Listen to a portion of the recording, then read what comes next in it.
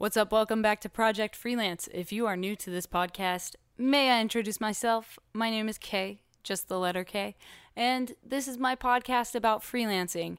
Every week I come to you with either a topic of my own or with a guest speaker, somebody who is successful in their industry, in their field, at whatever they're doing.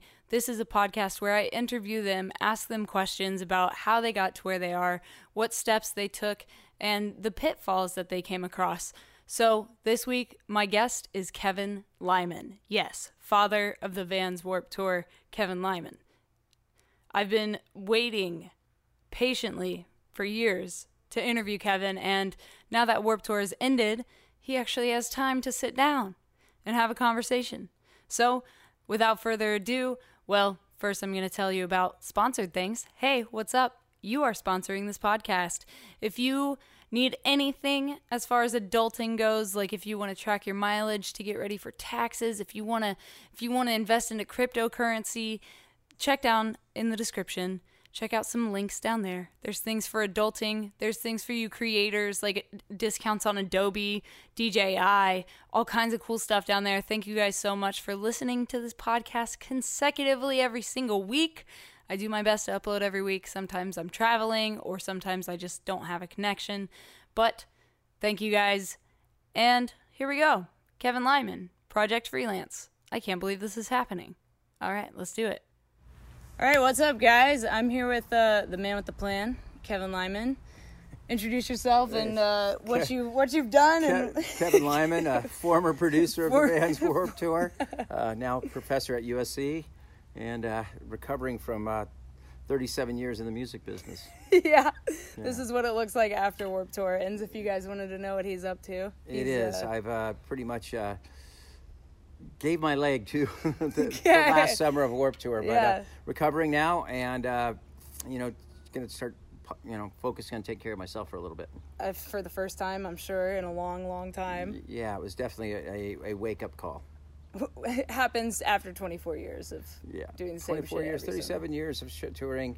It's one of those things that we all think that the show must go on, I think, a lot. Mm-hmm. And I think that's, one of the things I've been pushing a lot with, some of the initiative I've had, that the show doesn't have to go on. We have to take care of ourselves. Yeah, and I mean, that is you're right. Like, from even being on just a few tours, like, that's something very real. Like, we don't take care of ourselves because we can't. We don't. I mean, you go into a city, you have to do your show, and being the road is not the healthiest environment. I know that we've worked hard to make it better. Right.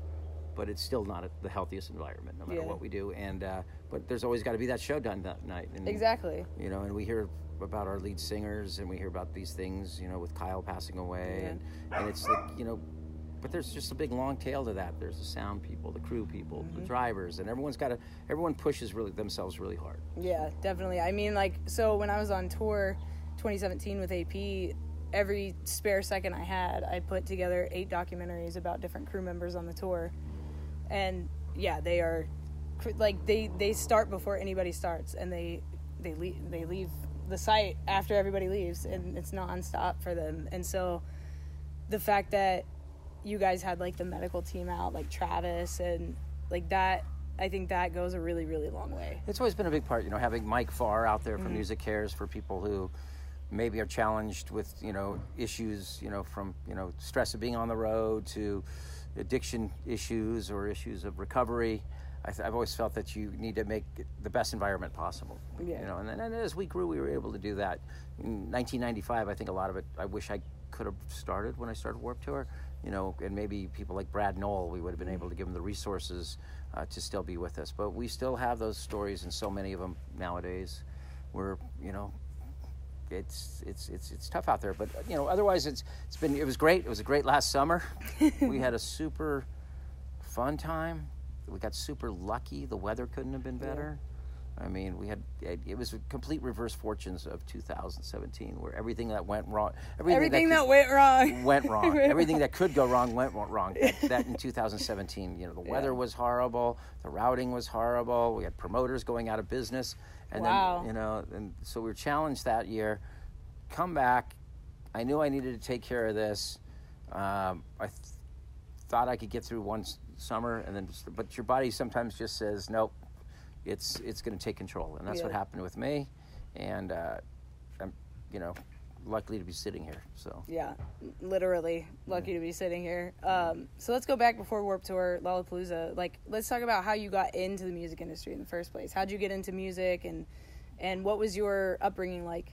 Well, I was an adopted child, and I lived in a house with a brother and two sisters, all adopted from different families. Wow. So a very, very working class family, good parents that did the best they could for us. We all learned that the essence of work at a young age. So we all had jobs. I think I started working when I was like 9 or 10. Wow. Kind of things. Wow. And, always had one or two jobs all the way through high school. Went to college at Cal Poly Pomona, which was pretty awesome. I just saw that it was now one of the top-ranked public schools in the West. But I didn't know what I was going to do in school. I was kind of bouncing, floating around school, and then fell in love with live music by getting involved with the concert committee. Wow. And putting on shows, and then I was on the ski team where I initially injured my body, but beat it up, and started raising money by putting on concerts for the ski team. Wow. So I'd bring bands out from LA. There was bands from the scene back then, Chardon Square, and the Targets, and Fishbone was just starting out, and some of those things. And I'd bring them out to Pomona and Claremont and do shows, and got a reputation for putting on concerts out there. But all the money that was raised was so we could fund our ski team. Right. Wow. How did you come up with that idea? It was just kind of I don't know. It was like I just saw this opportunity. Like, there was no clubs out there like the Fox or the Glass House. Right. There was nowhere that was doing live shows out there. There was a small promoter doing stuff in bars, Pat Bassage. And then I just said, we could do this, and just started doing it, renting fraternity houses for like $1,000, and doing 5 bands, $5, all the beer you could drink. When the beer would run out, we'd run out the back door. and the cops were used to going to the fraternity house and then come back and pay the fraternity house. Wow. And then I started challenging renting facilities, airport hangars, things, wow. and doing shows. Okay. And the school, I was told you couldn't sell beer, so I gave the beer for free and sold the mugs for $5. Things like that. Brilliant. I was always challenging. I'd be in a lot more trouble now, a lot quicker, but I was always able to challenge things, and I continue to do that. Worked at a community college near Cal Poly, Citrus College. Started $2 Tuesdays, where we would have 2 punk bands for $2. It's like the Fever. They're doing like it wasn't a great business model for me because I'd give each band $1. So right. if you're charging $2, there was 2 bands. Yeah, all I did, we set up the PA in the student center and would run these great concerts, and we were getting a few hundred people showing up. Wow. And then clean up everything, go clean the parking lot before the administration would find out in the morning. And then I got to do an Oingo Boingo concert in the gymnasium. And then, it just kind of, and then I went away. And then graduated college, moved to Hawaii, ran a weight loss camp for girls in Hawaii. Wow. And for a while, and then came back here. And that experience I had, and that's what I'm trying to teach. It's all those experiences you have, and get that experience as early as possible. Mm-hmm. And someone said, hey, the sound company that did my shows out in Pomona said, hey, there's a club in LA that needs a stage manager. You'd be great for it. So I found myself all of a sudden stage managing at Fender's Ballroom, kind of a legendary punk club in LA, in Long Beach actually, with a promoter that was doing shows kind of along that Americana roots thing, Lone Justice, the Blasters, and things like that. Wow. And then they co-promoted with Golden Voice, which we all know Golden Voice is the company, early Golden Voice. And wow. It turned out, at that point, Paul Tollett, who now runs Golden Voice, was working for Gary, and he went to Cal Poly Pomona. And Brian, so we reconnected through that. And it was a Motorhead show in a club, and I did Motorhead in a club back then. And wow.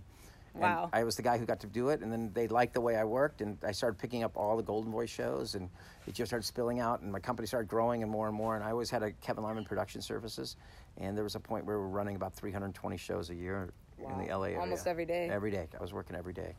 Wow. Yeah, I was working. That's why I guess, some people say, oh gosh, you tour hard on Warped Tour. I go, I've always worked hard. You don't even know. Yeah. You don't even know. That's like a normal thing for you that you're used to. And starting out at such a young age, I think that you're right, that sets you up for a lot of success if you really start early. It's starting early, and it's those relationships, and that's, as I'm trying to teach right now, I have, students that I'm like, it's all those things, and building relationships and building over time and being patient. I think that's the problem. Sometimes we look at these instant successes, and you're going to have some instant successes. There's always going to be that 2%. Yeah. That's going to have that big moment or success or develop that. Most of it's a grind. This business is a grind. It's hard. I mean, there's nothing about this business that's easy. Yeah, absolutely. The easiest part about this business is because you a lot of times answer to yourself, which is the best part, but the relationships you build, but it's a grind. I've been grinding it for 37 years. It's never been easy. Yeah. And this summer was very important to me because coming off of that rough year, it was our one rough year. So I mean, if you were playing sports and you had 23-1 seasons, or 22-1 at that point, and everyone's going to remember you for your last thing. And I just said, screw this. I'm going to go out, put together what I think would be great, reconnect people to it, and we had our second biggest Warped Tour ever. Yeah. Wow. And once it also became, I think it was a priority for people again. Warped, kind of think people took it for granted. I completely agree with you. I think it was. I'll go next year. I'll go next year. If that band's, and then bands were touring. If my favorite band was going to be right near, I'm going to spend my money to see my favorite band. Yeah. I'm not giving. Warped lineup's not my. Even though I used to go to see everyone as much, now I just like this band. Like I used to go get my shirts for school at Warped Tour every summer. That was back to school so shopping. it wasn't a priority, and we made it a priority again this year by saying it's the last one, and I'm cool with it. Yeah. I mean, I have plans to do other things, but right now those other things have to do with education and philanthropy. This whole Fend movement we started on Warped this year. Yeah, I want to talk about that too for sure. It's there's some priorities, and and to be honest, I need to. I mean, as my wife says, this is now the chance to make yourself a priority. Yeah. So you're around a while, so you can actually enjoy a summer, because I've been on the road for 27 straight summers.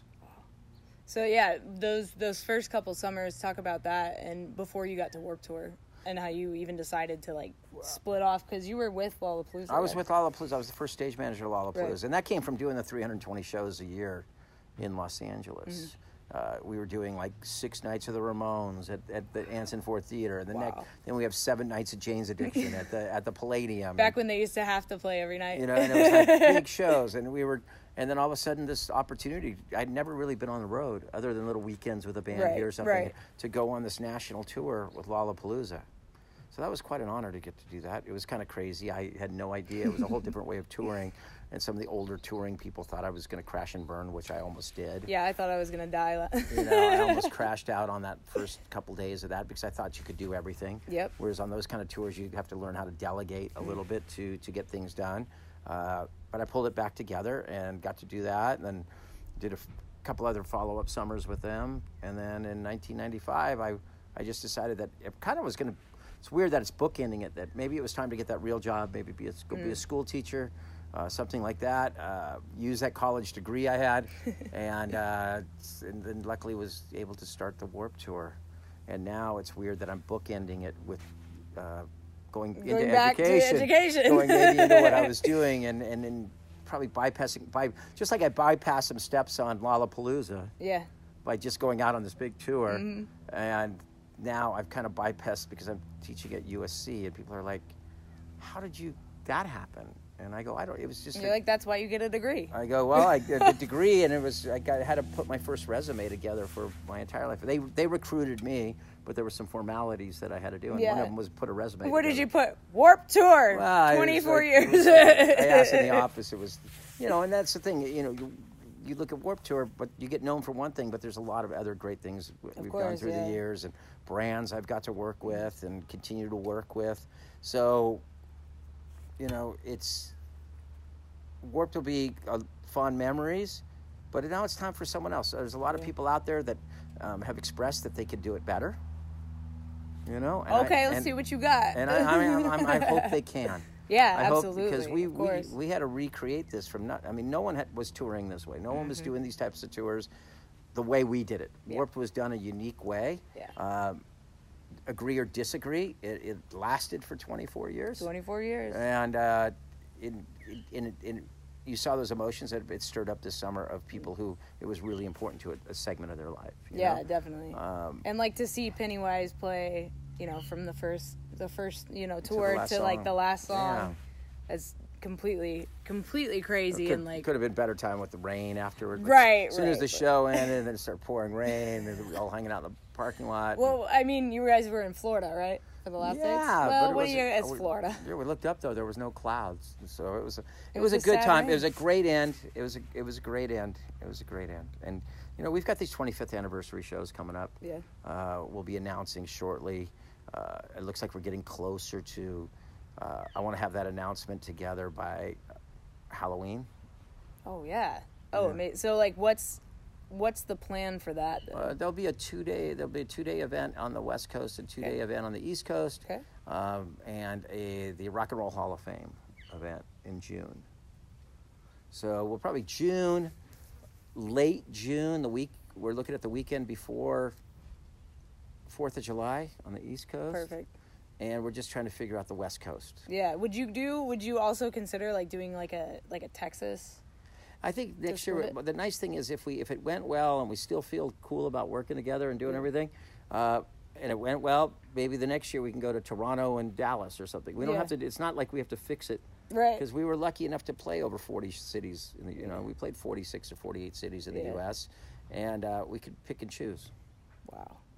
It's amazing. So how did you build the relationship with Vans? How did you bring them into this? Well, I've been doing, I got known to Vans, I guess, through some of the action sports stuff I was doing. I was doing the Swatch. Makes sense. I did the Swatch Impact Tour, the Vision Skate Escape, all these events that were kind of skating and music related, and then boarding for breast cancer. Mm-hmm. I was putting on those events. So I was aware of Vans, and they were aware of me. And it was a fortuitous thing that I got a call from them. To come in, and I think they wanted me to talk to me about running their amateur skate program.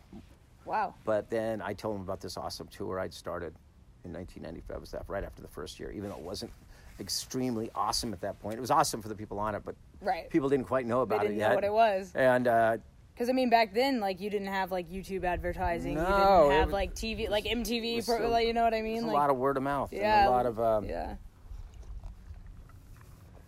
And we got to do it again.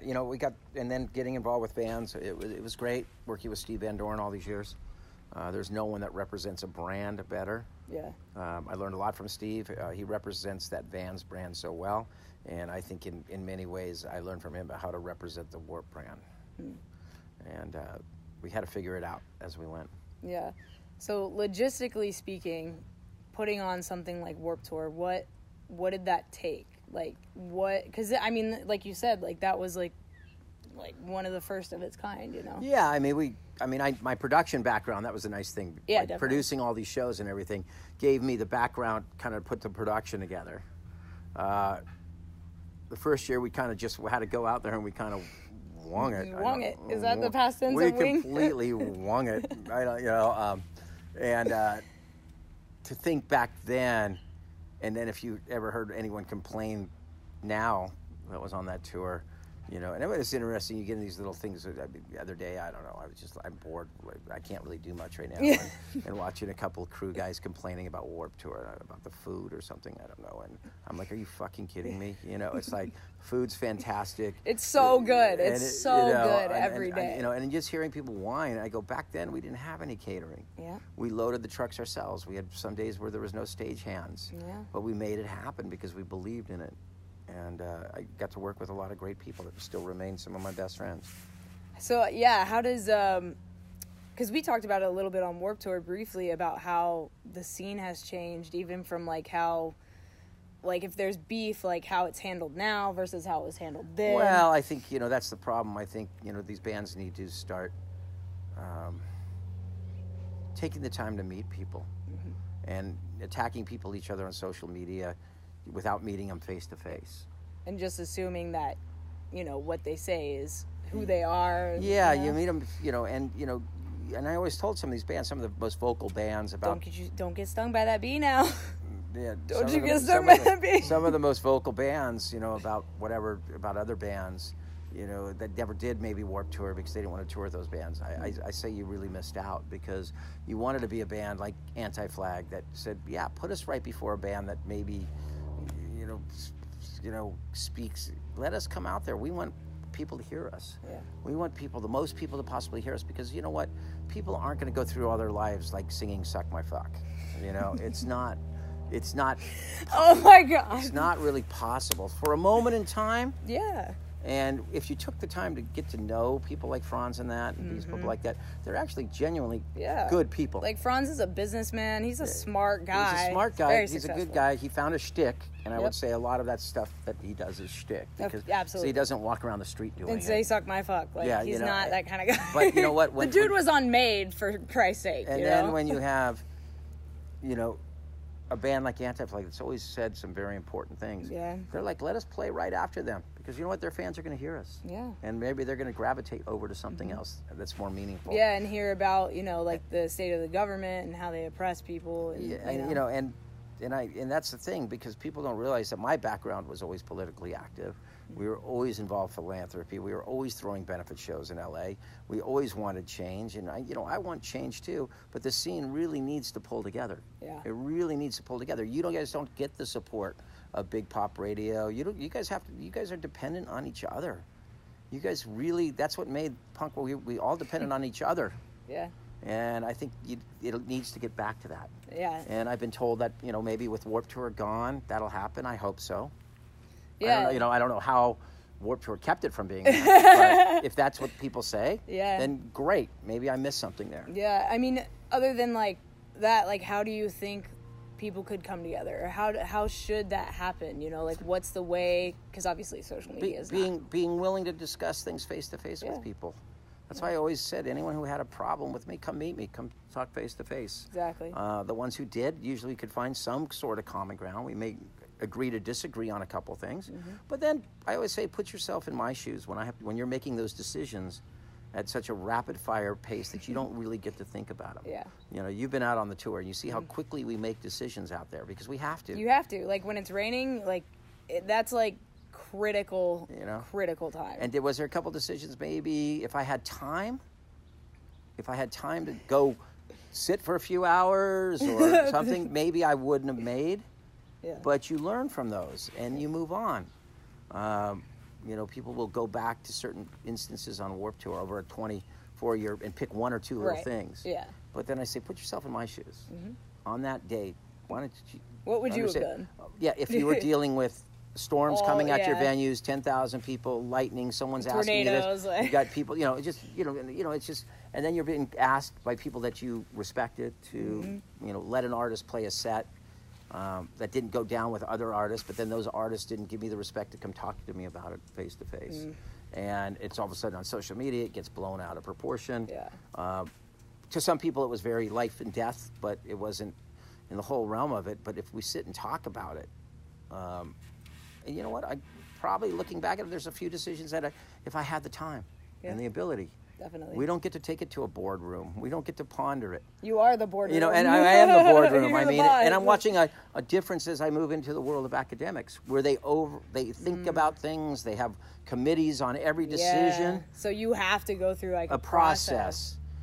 Touring is not a process. You become you have to be very instinctive. Yeah. You have to go with your gut and live and die by it. Yeah, and hope that you don't fuck it up along the way. and you're going to make some fuck-ups. But you know what? Now everyone can go study what we did and then avoid those areas. So maybe they can create that utopian space where there's no issues. Yeah. Where every person's perfect. And cohesive. Everybody gets it. But then to move on, you have to be willing to have conversations with people with different points of view. Definitely. So how did you reach out to bands, and how did these bands like get involved with Warped Tour? Because I mean, there have been bands that have played multiple like over and over and over again, you know. Yeah, well, those are the ones it fit into their careers. Yeah. You know, and you look at the bands that have had these now 3-decade careers.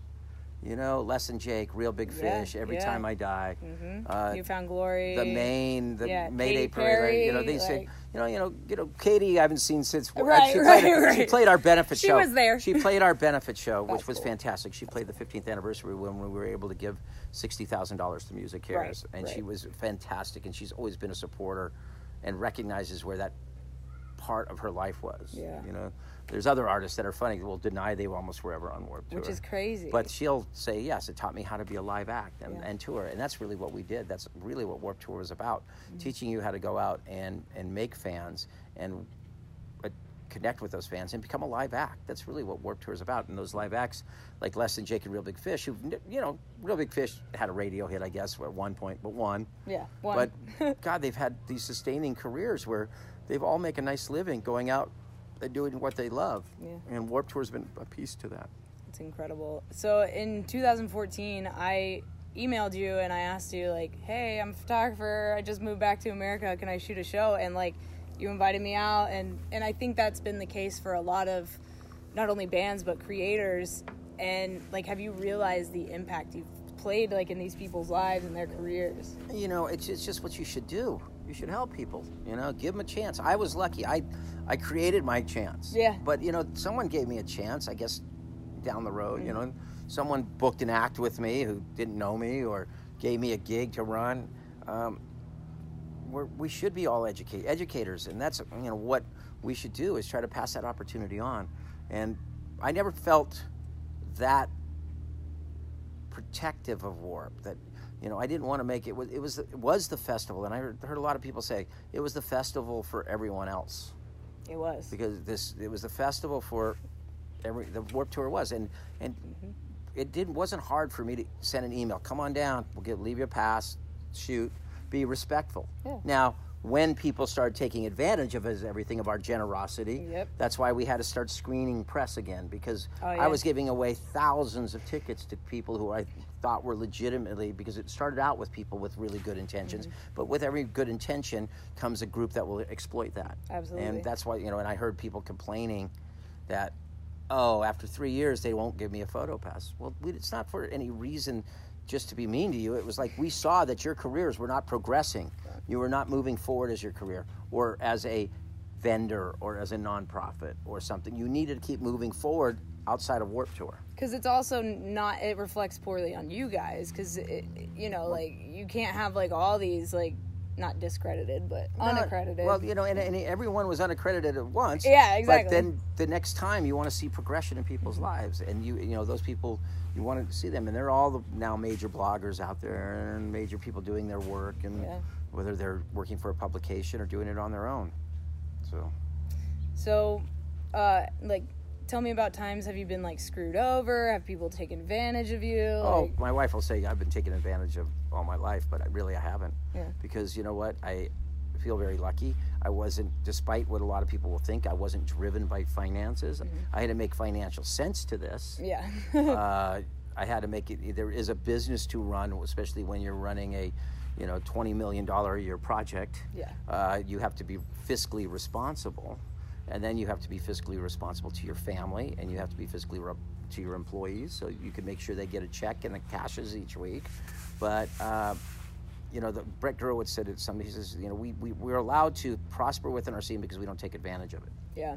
And I don't think I ever felt like I took advantage of this scene. I feel like I gave back as much as I took, and maybe more, gave back more. Because 90% of the things we did on Warped Tour were not about making money. Right. I mean, if you've been out on the tour, it's very, you know, everyone's driven by the music and the grind. And the grind and the work. And, you know, we pump back into, you know, by supporting the nonprofits and things, you know. So, you know, there'll be people and, you know, would watch us and say, oh, no, you know, but there was this vision. But if it was so easy, I think there would have been a lot more people duplicating things like Warped Tour. And they could have. You know, and a few people tried, but they never did it more than 1 year or part of a year. Some people didn't make it through a year because it's tricky to navigate those kind of things with the ticket fees and the taxes and the increased costs and everything. We're not talking artists need to make a living; they need to make money going out on the road, but the security companies, everyone's staging, everything's catering. Costing more, you know, and you know, you'd book a tour and then we'd have gas prices go up 2 or 3, you know. Wow, one year we went. Think about one year that. we went, and you know, this year it went up like 50 cents, which wasn't impossible to deal with. But you know, a couple years ago we went up $2 from when we started the tour, and that $2 a gallon And, Doesn't seem like a lot, but when you're running trucks, buses, generators, it's a couple $100,000 just of gas. And just going up. Wow. So it's been good. We've been able to make it work, and hopefully, like I say, I want to see what other people are going to do. Yeah, I heard there was a great Riot Fest this year. Yeah, absolutely. I heard it was a fantastic tour. I watched it from afar. I wish I could have been there. I was thinking about going on a plane at one point, but this setback didn't allow that. I think they're doing a great job, but it works well in Chicago. But who's going to make something that works well in Phoenix? Or I'm hoping people they'll figure it out. It's hot as hell in Phoenix, guys. Let me make sure this is still going. Oh. Yes, sir. Oh yeah, we good.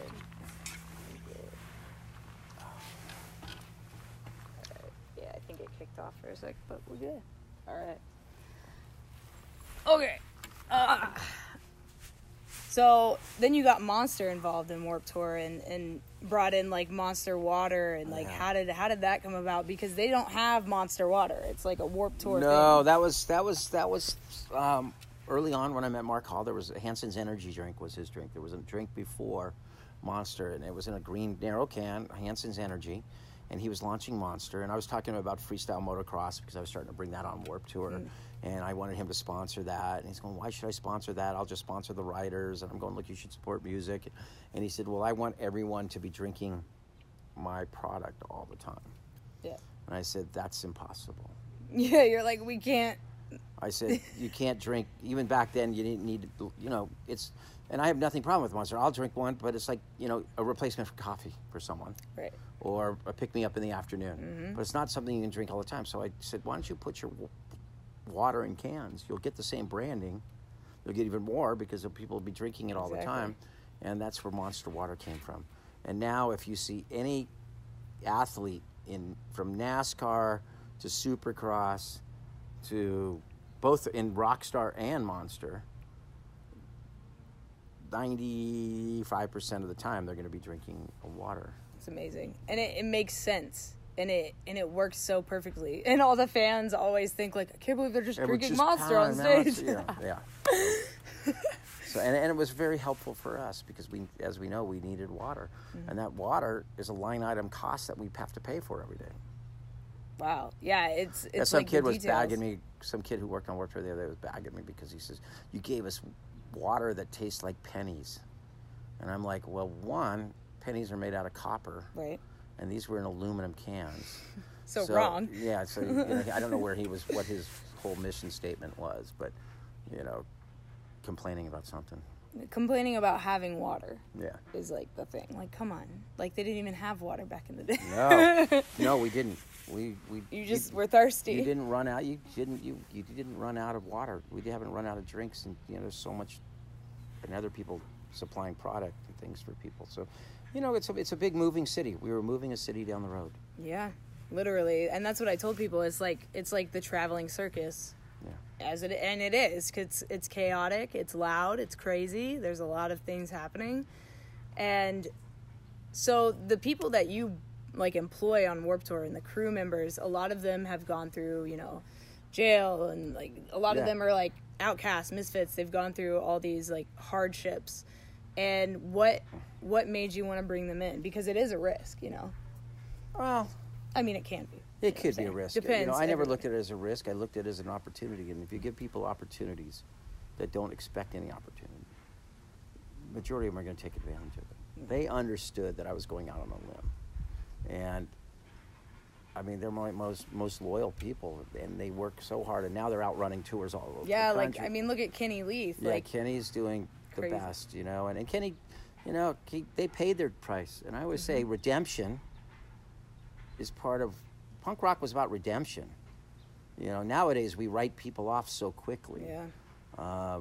And that's where sometimes I get in debates or argue, with someone like a Ronnie Radke or something like that. People will write him off that have never met him or only heard I mean, hell, I've done it too. And then you see the guy and you see that he spends more time with the kids in the nonprofit areas. He does a lot he's trying to redeem himself. Exactly. And we have to be willing to give people a chance. Yeah, and I mean, like, I was the same way. friend of mine just started playing with Falling in Reverse, and I was like, why would you want to go out with them? Like, why would you want to be a part of, like, anything he's doing? And then he goes on the tour, comes back, and he's like, he's totally unlike everything everybody says. And he's worked really hard at it, and it's having the support of people like Brett Gurewitz and myself and people that, you know, that we've seen it, that you could redeem people. There's some people that can't be redeemed. Right. I don't think Johnny Craig could be redeemed at this point. He's doing all right. He's doing his, I think one of his first sober tours. I saw at Slaves least in the my other day. opinion, because I've seen, given him 4 chances, 5 chances. Right. Yeah. He's ran out of the chance book with me. Yeah, you definitely. know, I put him in rehab a couple times. I've trusted him. He's lied. He's always let me down. He's never, you know, come through for giving that chance. You know, and that's the thing. It took a lot, 4 or 5, sure, of course. multiple chances. But to me, I don't have the energy for that. Yeah, anymore. I mean, yeah, it makes sense. And why would you want to waste your energy on something? And that's the thing. We tried so hard with him. And I saw that there could have been some. And if he's out on a sober tour and he actually can do it, and he's not lying because he's been on sober tours before. He was on showed up on a sober tour on Warped Tour, and within 2 days was drinking a handle of rum. That's, to me, not sober. I completely agree. A heroin addict totally doing agree. rum is not sober. Yeah, it's not sober. So we had, that's, and that's where you have to, but we try, give people a chance, and I've seen how quickly people won't give people a chance. Yeah, definitely. Talk about taking Warped Tour outside of the United States and what that was like to get, go to Canada initially and then take it to like the UK, Australia. Oh yeah, I mean those European, all those times for me was I'd never been there. Yeah. I never got to travel. I didn't have the money, or I was always working. Yeah. So for me it was like, hey, how am I going to get there? I have to bring a tour. So my wife's always said, couldn't you have just gone on by the plane, because it always cost me money to do those tours. Of course. A couple times, I think the UK we made some money on a show a while back. Europe we made a little bit of money, but it was never about profitability. It was more about adventure with your friends. Exactly. I mean, that's tour, right? And that's what we did. We played crazy shows throughout Europe. We played the Bull Ring in Pamplona, where all the bulls run after the running of the bulls. Wow. We played the socialist festival. We played a communist festival. We played, it was like wherever they would book us. We played right after the war. We played in Slovenia. Wow. Slovakia. We were there right after the war. And then going to Australia, we still talk about that in 97, 98, 99, when we camped across Australia. Yeah. We actually slept in tents. Wow. And all the bands were camping. It was like this crazy thing. In the morning, I'd have surf lessons for people. We'd have Aboriginal dancers. Paul Hogan, we had a party in his club where Hepcat and Royal Crown Review played for all the locals. I mean, it was an adventure to me. Business has been an adventure, and that's the thing.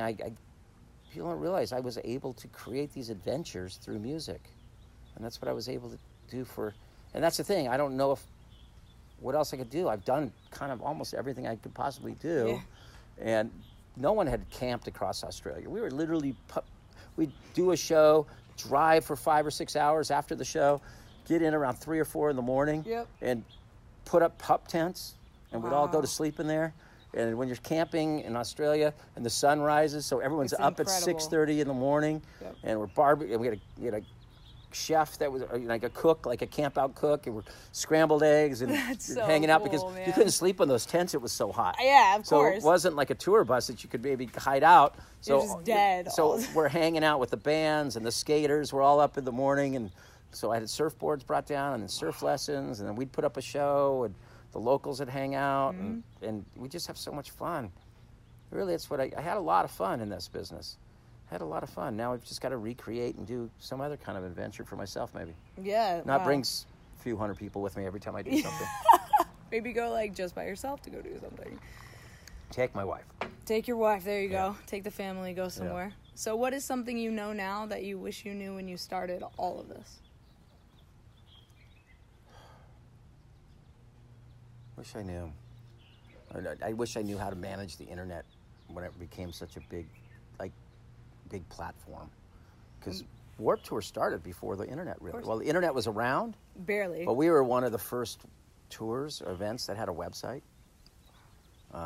Message boards back then, the old message boards. And I booked Eminem, and the kids threatened to kill me, and it was like some 14-year-old, you know. How you feel now? And then social media, and you learn that you can't negotiate, educate, or debate on Twitter. And I always felt like you could have conversations with me. You just can't. Absolutely not. And now you realize you don't even know if you're talking to a real person. You don't know who it was. I found out there was one person, one of the bigger critics of me and Warped Tour had 109 profiles online. Wow. And luckily I knew someone at Twitter, and they were able to dig into it. They were all kind of coming from the same place, so be able to block them and get rid of them. But I was answering them like they're a real person. Wow. You know, things like that. I guess I would have known. And two, you know, it's just, you know, I wish I had that knowledge of what I do now, why we work with treatment and care for artists that I knew in 1990 didn't have those skills. I developed those, and, you know, I feel guilty in a little ways that not guilty, had nothing to do with me, but I wish I had those skills, because I feel that if we would have maybe had that chance to intervene with Brad Knoll on that first year, we could have kept him alive. Yeah. But, you know, there's no blame there. There's no things. I just would have had more tools to work with. Definitely. And so, yeah, talk about the mental health of touring, not only for yourself, but I mean, you had your kids out and dealing with, you know, 70 plus artists with all that are all outcasts and going through shit. You know, it's exhausting, but, you know, it's I knew how to read the tempo of the tour. I mean, I know when during those big long runs that we run, how to manage everything. You notice how we would have curfews, or we would say, okay, bus call. Like, we would try to ease the burden. We had the yoga or the meditation sessions and things. And also I can watch people in their body actions and the way they're reacting if they're having stresses out on the road. And those might be relationship stresses. And I would duplicate it here, but I can't walk really right now. So, you know, of that pacing the parking lot on a phone, that's usually late at night. And it's usually an indication that there's a problem at home. Yeah. So having those same problems that I had at some point in my career out here or in my life, I could pull them aside and say, look, you know, here's some tips to help you get through this, or you know, you can't fix all the problems at home. You know, pacing a parking lot at night, the frustration level on both gets, you know, helping them through those things, and then also keeping an eye, you know, on when people. So my whole lot of the role out there I had was to read the tempo and feel of the tour, just to make sure that we kept everyone healthy. Yeah. So, yeah, bringing your kids out for, like, that was their, like, summer camp. Well, I mean, they come out for, like, they worked hard. Weeks, yeah, well, the Sierra, I mean, they always worked. I mean, Sabrine started when she was 14. Yeah. And they never had it easy. I mean, Sierra was always out in the field. She loved the field. She loved working. She was DJing one year, doing silent disco and things. And then she went in and ran the nonprofit area. She's jumping on a plane. She was just working Lost Lands all weekend. She's jumping down to cover a festival in Nashville this weekend for us. And then Sabrine, she's been out since she was 14, but she's more of our inside person. So she worked in the production office. And, I mean, she didn't get a break. They worked out. She'd be up off the bus at 7 o'clock in the morning and not get done until 9:30, 10 o'clock at night. Wow. So that's a lot of hours, but they really liked it. And I think they've developed lifelong friends. And that's what you get on Warped Tour, those lifelong relationships. Yeah, and not only that, but, like, the education you receive out there, even though it's not in a classroom. Like, I've learned so much about how to handle different kinds of people just from being on Warped Tour, because that's all you're doing. Is dealing with people all day long. Dealing with people all day long. So what advice do you have for people that might want to get into something like what you've done? Be patient. Besides, don't. Work your ass off. That's what it is. I worked every day, and I didn't pick and choose what I worked. It wasn't like I loved punk rock, but I worked metal. And I would work Latin shows. Expose yourself to as many live events as possible. If you like live events, get out there and just keep working and networking and meeting people and take your job seriously. Don't take yourself too seriously, but take your job seriously.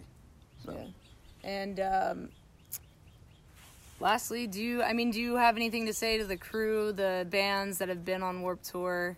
It's been an honor getting to work with the majority of you. Well, there's a couple of them that I would say not such an honor, but, you know, the majority of you, it was an honor to get to tour with you, be on the road with you, and being part of this. You know, I knew that, you know, you needed that support because, you know, that was the coolest thing. We had a lot of support of those bands early on, like NoFX and Bad Religion and Pennywise, and Less Than Jake and Real Big Fish, and and and it just kept moving on, and bands like The Used coming back this year, and watching the main and Mayday Parade grow from bands that were selling CDs in the parking lot and things to the main stage on Warped Tour or the Journey stage, to watch their paths and to see where they're going. It'll be great to see where they go in the future. Yeah, and obviously from a fan to you, thank you You're welcome. for creating something like this, and I'm sure you never saw it. I mean, did you ever think you were going to do this for 24 years? No, I know. Every year someone would say, and I go, no, it was really going to be 1 year, maybe 1 year. It was going to be originally 1 year. It was going to be 1 year and go be that school teacher or get that job with benefits and try to, take care of a family. So it's been an honor, quarter century. It eventually had to end. I know a lot of people are, but it's time for someone else to step up and take something forward. Yeah, and I was saying to Sabrine, I thought Sierra was going to take over Warped Tour and just keep going, I wouldn't want her to go through a lot of what I had to go through, and how this industry needs to correct itself in some ways. I think becoming unified again. And when that can figure it out, it'll make it possible to do this again. Right now, I think it's just too fragmented. Yeah, go to a show, man. Yeah, get out and see live music. Show. Right now, support live music. Yeah, you got to support more live than music. anything. All I want to do is go see a show, and I can't right now. Well, when you are able, I'm sure you'll be back at it. I was itching. I was dying. Like this weekend, I was like, oh man, I was planning. That was my plan. Was this year to go to Riot Fest. And spend the week and just enjoying it. Well, that has been the coolest experience. That was awesome. Thank you, Kevin, for taking the time out of your day. I know you are healing and you're going through a lot medically speaking, but I really do appreciate you taking the time, and I'm glad you're alive, first of all. But I'm glad that you are at home and you are finding some time to rest. And I think it's awesome that you are going to teach. I think it's awesome that you're using your degree and you're going to continue to be a professor and educate the next generation. That's really, really cool of you. So thank you guys again. If you are new, please hit that subscribe button on whatever app you have. You can make donations to me if you want to. I make documentaries. I make music under the band name Chasing Satellites. And I make this podcast. I make YouTube videos. I do lots of stuff because, we have to. And that's what this podcast is about. It's about how to get by, how to survive in this age where holding a 9-to-5 job ain't gonna do shit for you. I'll talk to you guys next week on Project Freelance.